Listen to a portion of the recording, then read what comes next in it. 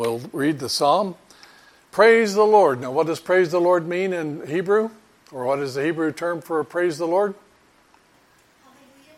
Hallelujah. So we're saying hallelujah. Praise the Lord. Blessed is the man who fears the Lord, who delights greatly in his commandments. His descendants will be mighty on the earth. The generation of the upright will be blessed. Wealth and riches will be in his house, and his righteousness endures forever. Unto the upright there arises light in the darkness. He is gracious and full of compassion and righteous. A man deals graciously and lends. A good man deals graciously and lends. He will guide his affairs with discretion. Surely he will never be shaken. The righteous will be in everlasting remembrance. He will not be afraid of the evil tidings. His heart is steadfast, trusting in the Lord. His heart is established. He will not be afraid until he sees the desire upon his enemies. He has dispersed abroad. He has given to the poor. His righteousness endures forever. His horn will be exalted with honor. The wicked will see it and be grieved. He will gnash his teeth and melt away. The desire of the wicked shall perish. So here we have another acrostic. And as we said last week, Psalm 111 and 112 are companion. And we see the fear of the Lord is the beginning of wisdom, is the last part of Psalm 111. And Psalm 12, we see, blessed is the man who fears the Lord. And so we see that in Psalm 111, the Lord is extolled. In Psalm 112, we have the man who fears the Lord is extolled. And I like the two things we put here. I thought the quotes were so good that I couldn't improve upon them, so I put a man named James Montgomery Boice said they're the same in length, talking about the two Psalms. They fall into identical stanzas and even have identical and similar phrases occurring in the same places in each.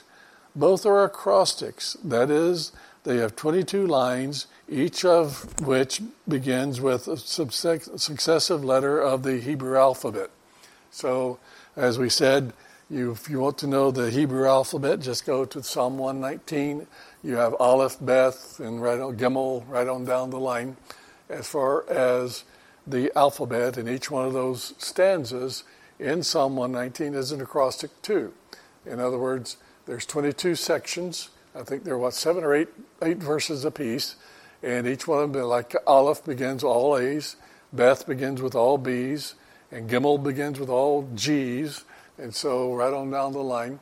So here we have in this psalm 22 phrases, and each one of these phrases will begin with the next letter, A, B, C, D. And now I skipped a couple of the letters because we have 26, and so you'll see I skipped Q and X and forget whichever, and V.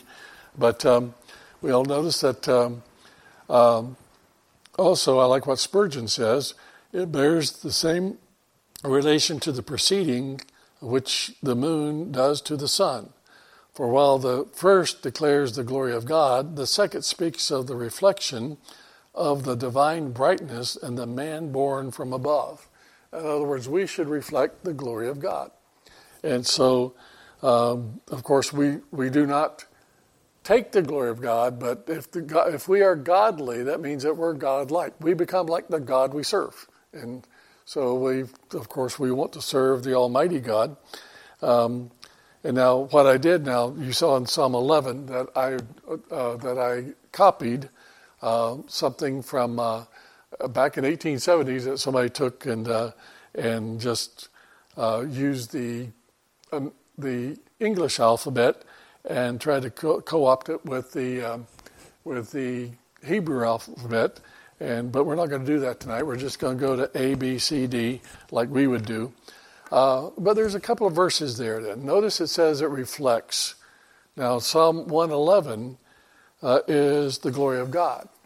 Psalm 112 talks about the man who is blessed by the glory of God. And we know that over in 2 Corinthians 3:18, it says, "But we all, with unveiled face, beholding as a glass or a mirror, the glory of God, are being transformed into the same image from glory to glory, just as by the Spirit of the Lord." In other words, when we look into the Word of God, when we really seek His face, the more that we love the Lord, the more that we're going to become like Him.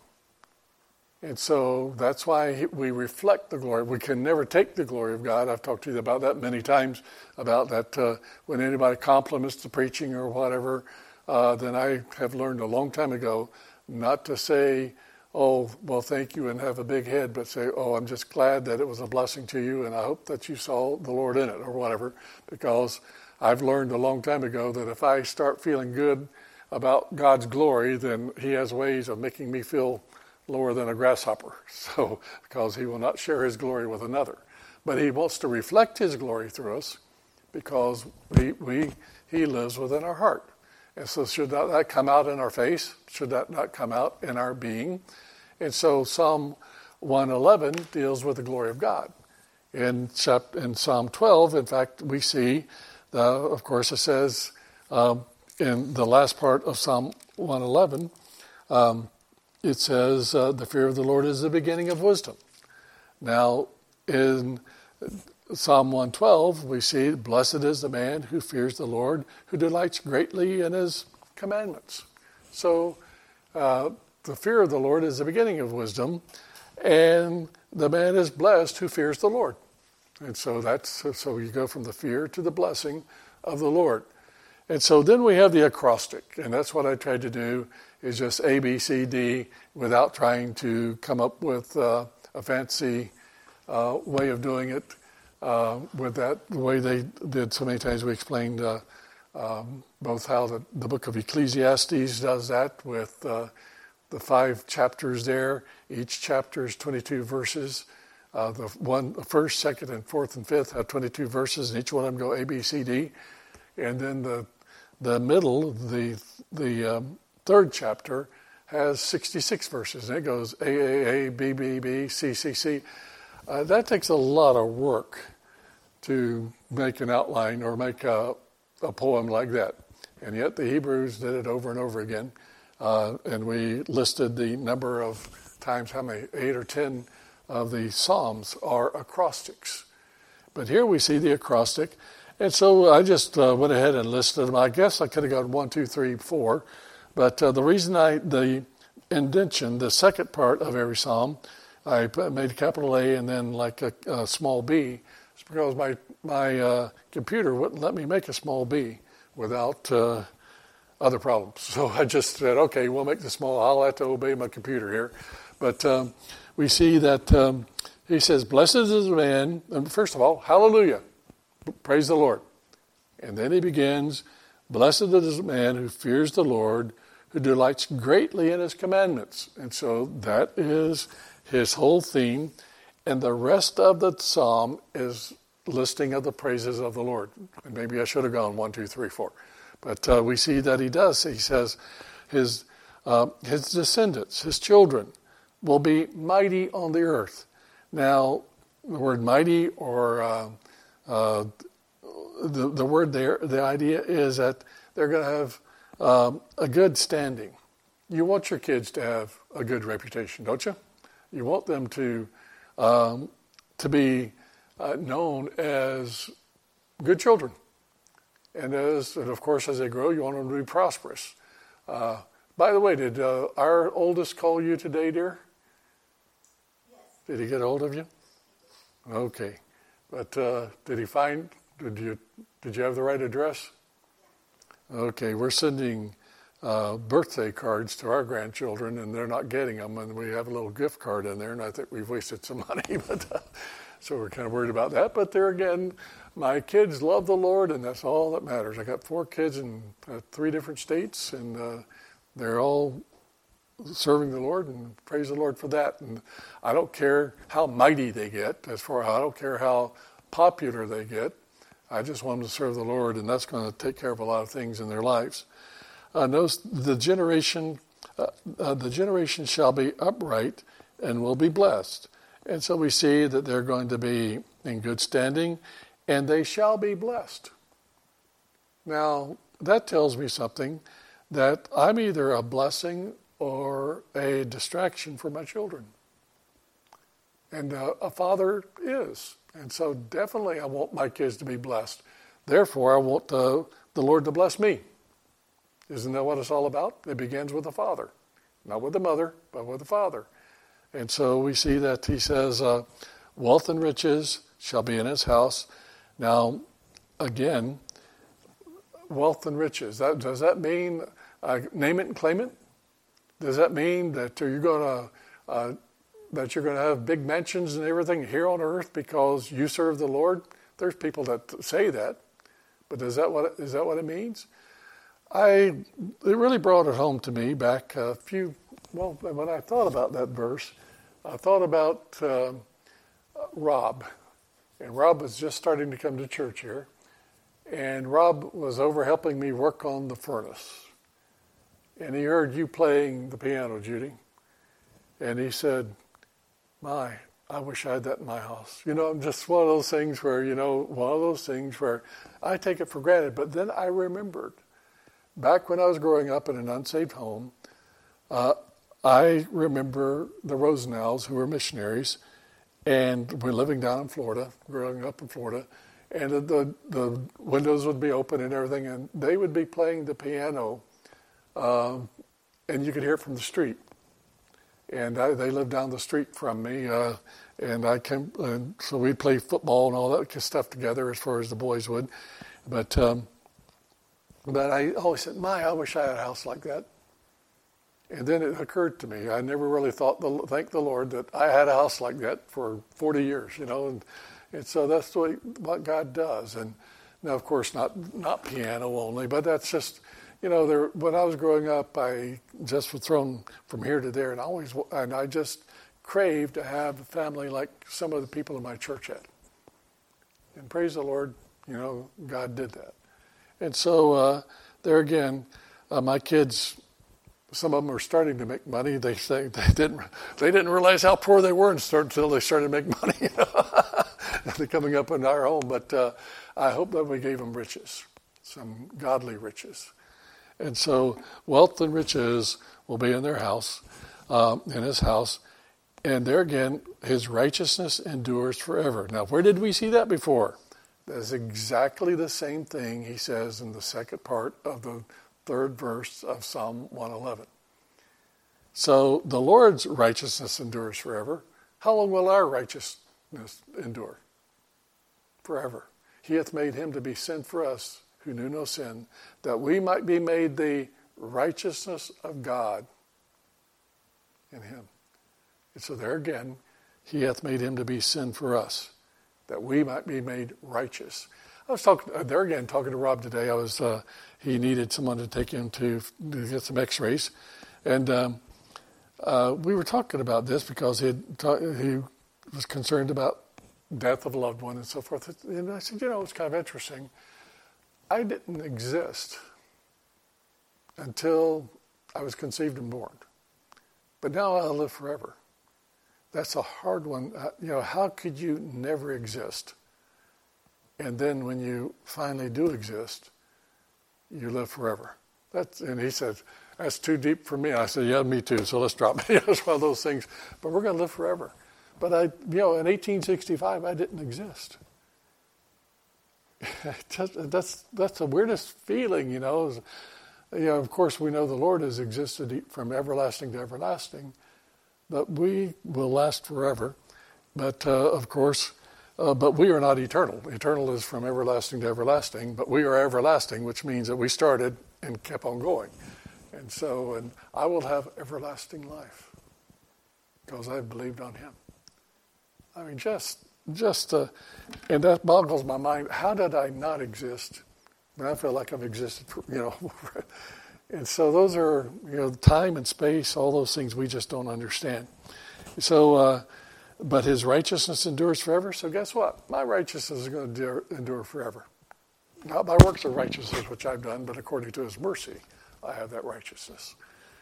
And so we see that wealth and riches are values, and praise the Lord, I've got 4 kids who their righteousness will endure forever.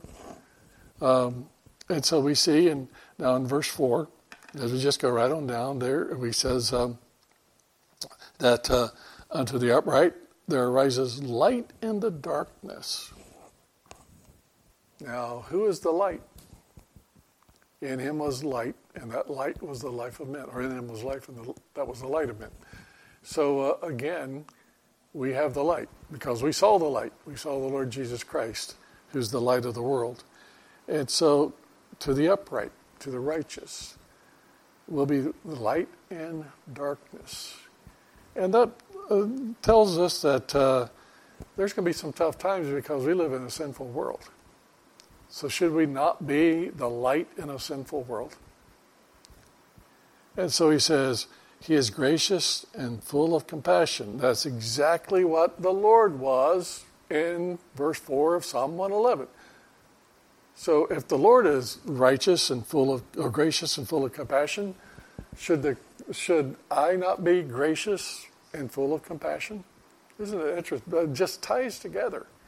I never had, I love these Psalms because I never have gone through them one Psalm after another until we started back on Psalm 1, and this is 112 weeks later or whatever, and they've just opened up a whole new world to me. I mean, you never get tired of the Word, but just all the things you learn that you thought you knew. And so again, he is gracious and full of compassion. Why? Because my God is gracious and full of compassion. Now, that means that if I'm really serving the Lord and walking with Him, there's going to be some characteristics that are going to just ooze out of my pores. Should they not? It's not something, okay, I've got the Calvary Baptist no-nos, and then I got the things I got to do. No, it's just, there's going to be the grace of God. Is, for one thing, He'll be my teacher. I'm going to start learning. The more I know about Him, the more I'm going to be like Him. And that's what we want. And so notice in verse 5 then, as we go, a good man deals graciously and lends. Now, the word lends there is, he's always looking for ways of helping other people. People come through here all the time and they're looking for handouts. Well, I'm not really wanting to give handouts unless I can lend. What I mean is I want them to have more than just a little bit of money. And I just recently, about a month ago, a man I talked to, I said, really, I would love for you to discipleship you, get you in discipleship like I'm trying to get, or we just started, in fact, with Dave. Hopefully now he's filled out the book that I gave him and he's ready to start on lesson 1. But the other guy that I started with, but he had some needs. He just got laid off, and boy, he was wondering what to do. And of course, the church has just got all kinds of money that and all this kind of stuff. And so I started talking to him about what could happen and what we would like to do. But he kept waiting for the trigger. How much are you going to help me with financially? And I told him we don't have a whole lot of money, but there again, about a week later, I tried to go by to see him, but he's turned off his phone. He blocked me and everything now. But, it's one of those things, all he wanted was the money. And he missed out on it because he blocked me. But, there again is, if I can't help a man spiritually, then what good is a little bit of money, especially on a Saturday, whenever they could go out and blow it on whatever. And so, again, I want to lend. In fact, I like what Dr. Fremont said. Good for him. He had a flying 20. He always had a $20 bill in his pocket, and if somebody needed it. Well, I've just recently got to the point where I can start doing that. And so I gave that lady the other day a $20 bill. But there again, it's something that can't do all the time. And plus, notice what he says here, that he gives graciously and lends, but he guides his affair with discretion. Why? Because he's wise. Now, that lady came back by a little bit later, and she was just wanting more money. And so, of course, there's different things you do there, So you just don't, we're not a welfare agency. And so, Again, but that doesn't mean we don't love her, doesn't mean that we don't try to help her, but there's more to helping people than throwing money at it. In fact, what was that? There was an article back a few months ago now that I read about the church is becoming a welfare agency and we're entertaining ourselves to death. In other words, we're becoming entertainment centers and we are becoming welfare centers, but we're not becoming soul winning centers. And we're sending people to hell by trying to help them outwardly, but not really helping them inwardly. Now that there again, you're just being mean and you're looking for an excuse not to. No, it's that no matter how much you give, you'll never have enough. The government does have enough. Look how much we're trillions of dollars in debt for trying to give our money away. And so it's not the money, it's the heart. And so I want other people to be blessed and their needs to be met like God meets mine. I want people to say, Dear Heavenly Father, not Dear Heavenly Government or Dear Heavenly Church. And so if God can help me out of the doldrums of financial depression, can He help you? I don't know how, but can He? Yes. And He always will. No good thing will He withhold from them who walk uprightly. And so again, He deals his affairs with discretion. And He helps people, but He does it with discretion. And verse 6, surely He will never be shaken. Why? Good biblical principle. What's the last example the Lord gives in the Sermon on the Mount? He who hears these sayings of mine and does them, then they are like the man who builds his house upon the rock, capital R. He is the rock. And we've studied that before, how many times the Lord is called the rock in the Old Testament. And so again, He is not shaken. And notice He's also, the righteous will be in everlasting remembrance. Wait a minute. How many people do you know that died and people forgot about them 2 weeks later? God does it. And there's memorials in heaven that will never pass away.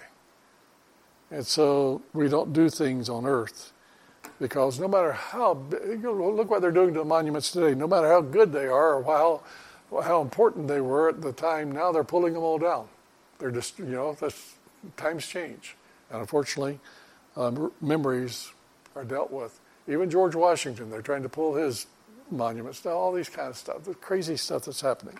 But with God, lay not up for yourselves treasures on earth where moth doth corrupt and thieves break through and steal, but lay up your treasures in heaven where moth doth not corrupt nor thieves break through or steal. And so again, we see an everlasting remembrance. God remembers. Then in verse 7, notice we're down to M as far as the American or the English alphabet is concerned. But in verse 7, He will not be afraid of evil tidings. Why? Because I can cast my cares upon Him. 1 Peter chapter 5. Love casts out all fear. 1 John chapter 4. I can say all that. But you say, well, Pastor, that's what it says, but I'm not there yet. Guess what? I'm not either. Again, Rob and I, it's interesting when you talk to people, it's interesting how we reflect. He says, the thing that really surprised me about you is you tell me all the problems that you have, and they're just like mine. I said, well, there's no temptation taking you, but such as is common to man. And we were talking about that on the way back from the hospital today. He said, you'll start sharing things on Wednesday night, and I'm going, hey, been there, done that. And I go, yeah, we all have. But am I afraid at times? I had an anxiety attack about 3 or 4 weeks ago. Until I could caught myself and said, wait a minute, when I say I don't have anxiety attacks, so that was a very rare thing. But it sneaks up on you, and all of a sudden you realize you're worrying about something. But can you cast your cares upon the Lord?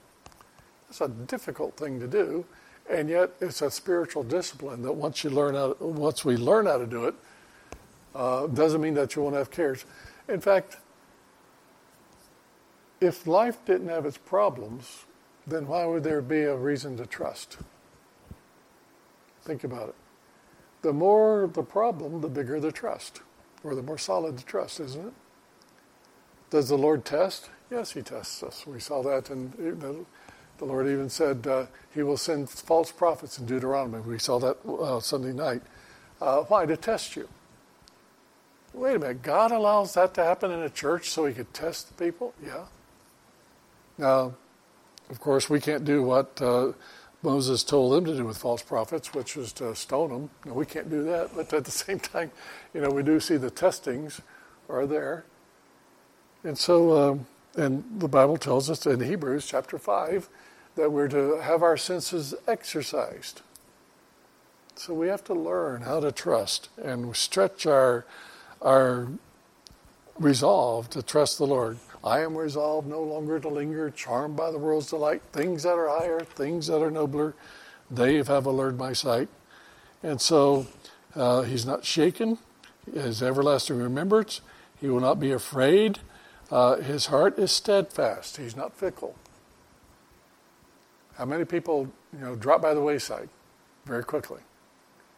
Simply because some little thing happened. And all of a sudden they give up on Christianity.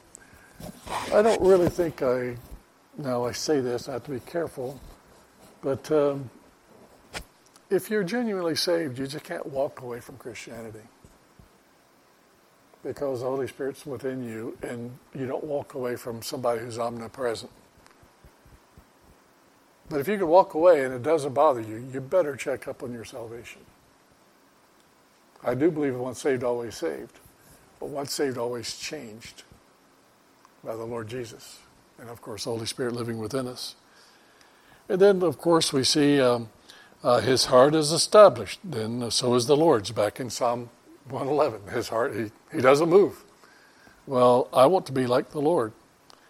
He says also, and this is a great passage, he says he shall not be afraid.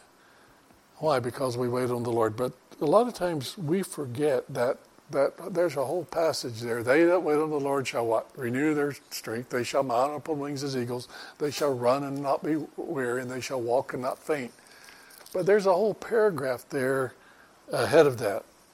And in Isaiah, it says in verse 25, to whom then will you liken me? Or to whom shall I be equal? Says the Holy One.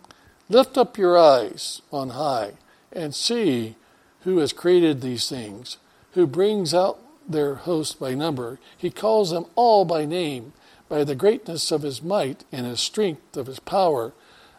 Not one is missing. So here we have the omniscience and the omnipotence of the Lord. Who's his equal? And then he goes on, he says, why do you say, O Jacob, and speak, O Israel, my way is hidden from the Lord, and my just claim is passed over by my God? Why do you say that? Why do you think that your ways are hidden? Have you not known? Have you not heard? The everlasting God, the Lord, the creator of the ends of the earth, neither faints nor is weary. His understanding is unsearchable. He gives power to the weak, and to those who have no might he increases in strength. Even the youth shall faint and be weary, and the young men shall utterly fail. But they who wait on the Lord shall what? Renew their strength.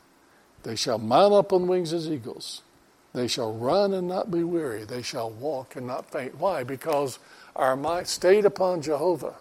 Hearts are fully blessed, finding as he promised perfect peace and rest, because we have an almighty God that will never slumber or sleep. And he created us. He created us for a purpose, and that's to bring him glory. And he's promised us something, and that is he will never, ever leave us or forsake us.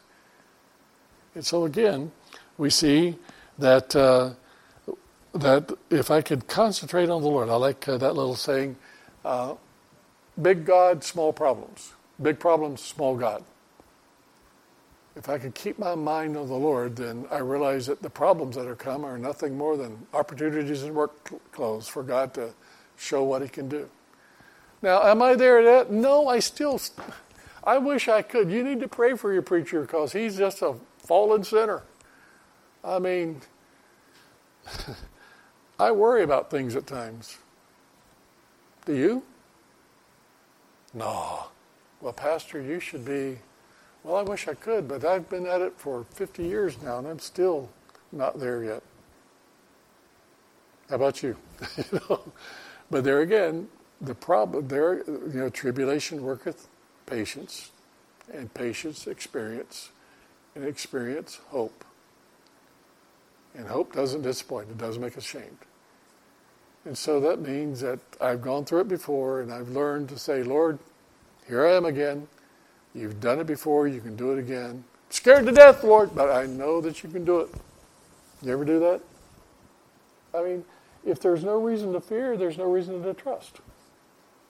And so once, boy, I got it, man. I never fear again, boy. Then all of a sudden, the fears come back. Why? Because we're human. And because God knows. And He's patient and He's loving. And so my heart is established. I want it to be. But sometimes it wavers.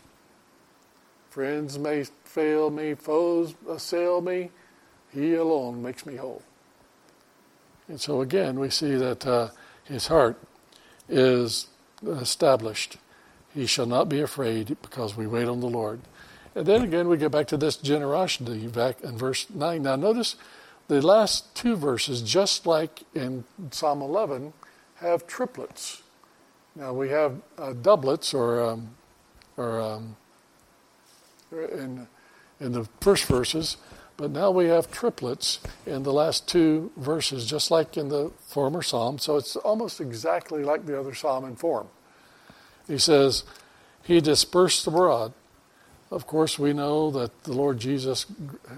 Why are we saved? Why does God love us? Why do we love God? How can we love God? Because He first loved us. He disperses abroad. He called me. I didn't call Him. He saved me. I didn't save Him. And so we see He has dispersed abroad. He is given to the poor. Boy, that's me. Let's see. In verse 9, His righteousness endures forever. Just there again, that's almost like the second part of Psalm 11, verse 9. And notice, he says, His righteousness endures forever. His horn will be exalted. Now, the word horn there is the idea of honor, your name, your prestige, your power. The horns of the altar was where, you would go for protection or, whatever. But the idea is whenever the horn is the idea of your charisma, your power, that inner strength or whatever. But to be honored, He shall be honored because the Lord honors His name. So guess what? If I really want to be honored, guess what I want to do? I want to honor God's name. If I really want to be blessed, what I want to do? Bless the Lord. And so, stayed upon Jehovah, hearts are fully blessed, finding as He promised, perfect peace and rest. Why? Because my heart's blessing Him. Bless the Lord, O my soul, and all that is within me. Bless His holy name. Why? Because, that might be a little selfish, but He made me that way because I want to be blessed. But I want to be blessed in the way that God wants me to be blessed. And so again, there should be a hunger and thirst after righteousness.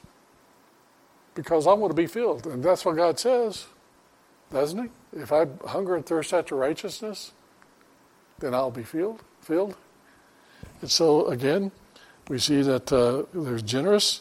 And then also the last section here is, it departs in theme of the other part, of course, in Psalm 111 talks about extols the Lord. But here we have our enemies. And the wicked shall see it and be grieved. The one thing that that I want the Lord to do with all this wickedness on the earth is I would love to see these people ashamed of what they've done. Right now, they're not. They're glorying in their wickedness. And we're talking about people in high places. I don't want to humble them, but it would sure be good to see through salvation that God could humble some of them. Or that there would be a great shame that would come upon some of these things that are going on, and transgenderism and all these different things. It would be great if shame would return. Would it not? But, I can't do it. God has to do it. But if he doesn't do it in this lifetime, it will happen. We know that Isaiah, Jeremiah especially, would say, go ahead and preach. They're going to hear, but they will not hear. And to see, they will not see. They will be willfully ignorant. But there's coming a time when they will be ashamed. And, of course, not in this life, they will stand before the Lord at one time. And there will be a great shame. And so, but, I don't want people, I'm not saying, Lord, kill them. I'm saying, Lord, humble them. Because that's one of the best ways for people to realize, hey, they need something outside of themselves. So they'll be ashamed, or they'll be discouraged, or they'll be grieved. He shall gnash his teeth and melt away. The idea, they'll be disarmed. They can't fight you anymore, And then also, the desire of the wicked shall perish. Now, I want it to be their desire. I want them to see them saved, but the desire of the wicked shall be destroyed. So, what I've said about alliteration. I'm not very good at it, but when I hit on something, I like to put it in there. So, discouraged, disarmed, and destroyed. So, but that's, there again, we have to be careful with imprecatory psalms where we pray for something to happen to the wicked. The best thing that happened to them, to get saved. But at the same time, their sin be conquered. And so we say that this is what we want to see. I've got a man right now that I'm praying for. Boy, every time I get around him, all he wants to do is tell me about how that conservatives are always trying to keep back his rights and all this kind of stuff. And I'm going, oh my, I don't even want to get into politics. I just want to see it. But because you're a Christian, of course, you're holding him back. And of course, that's what we're seeing today is a belligerence toward Christianity, which is just a step away from persecution of Christianity. But there's back in the first part of my ministry, and you've been in about 40 years now. There was a time, even 40 years ago, where just the people were a little bit more respectful about the things of God. Now they are downright resentful, which was about a generation later, and so it's we're going down that road, and of course the devil now is coming out with his red suit, horns, and pitchfork. He doesn't have to hide it anymore, and how sad that is. Okay, but there's a God in heaven, and my heart is steadfast. I want it to be steadfast. Amen. Okay, anybody have any questions or comments about what we looked at tonight?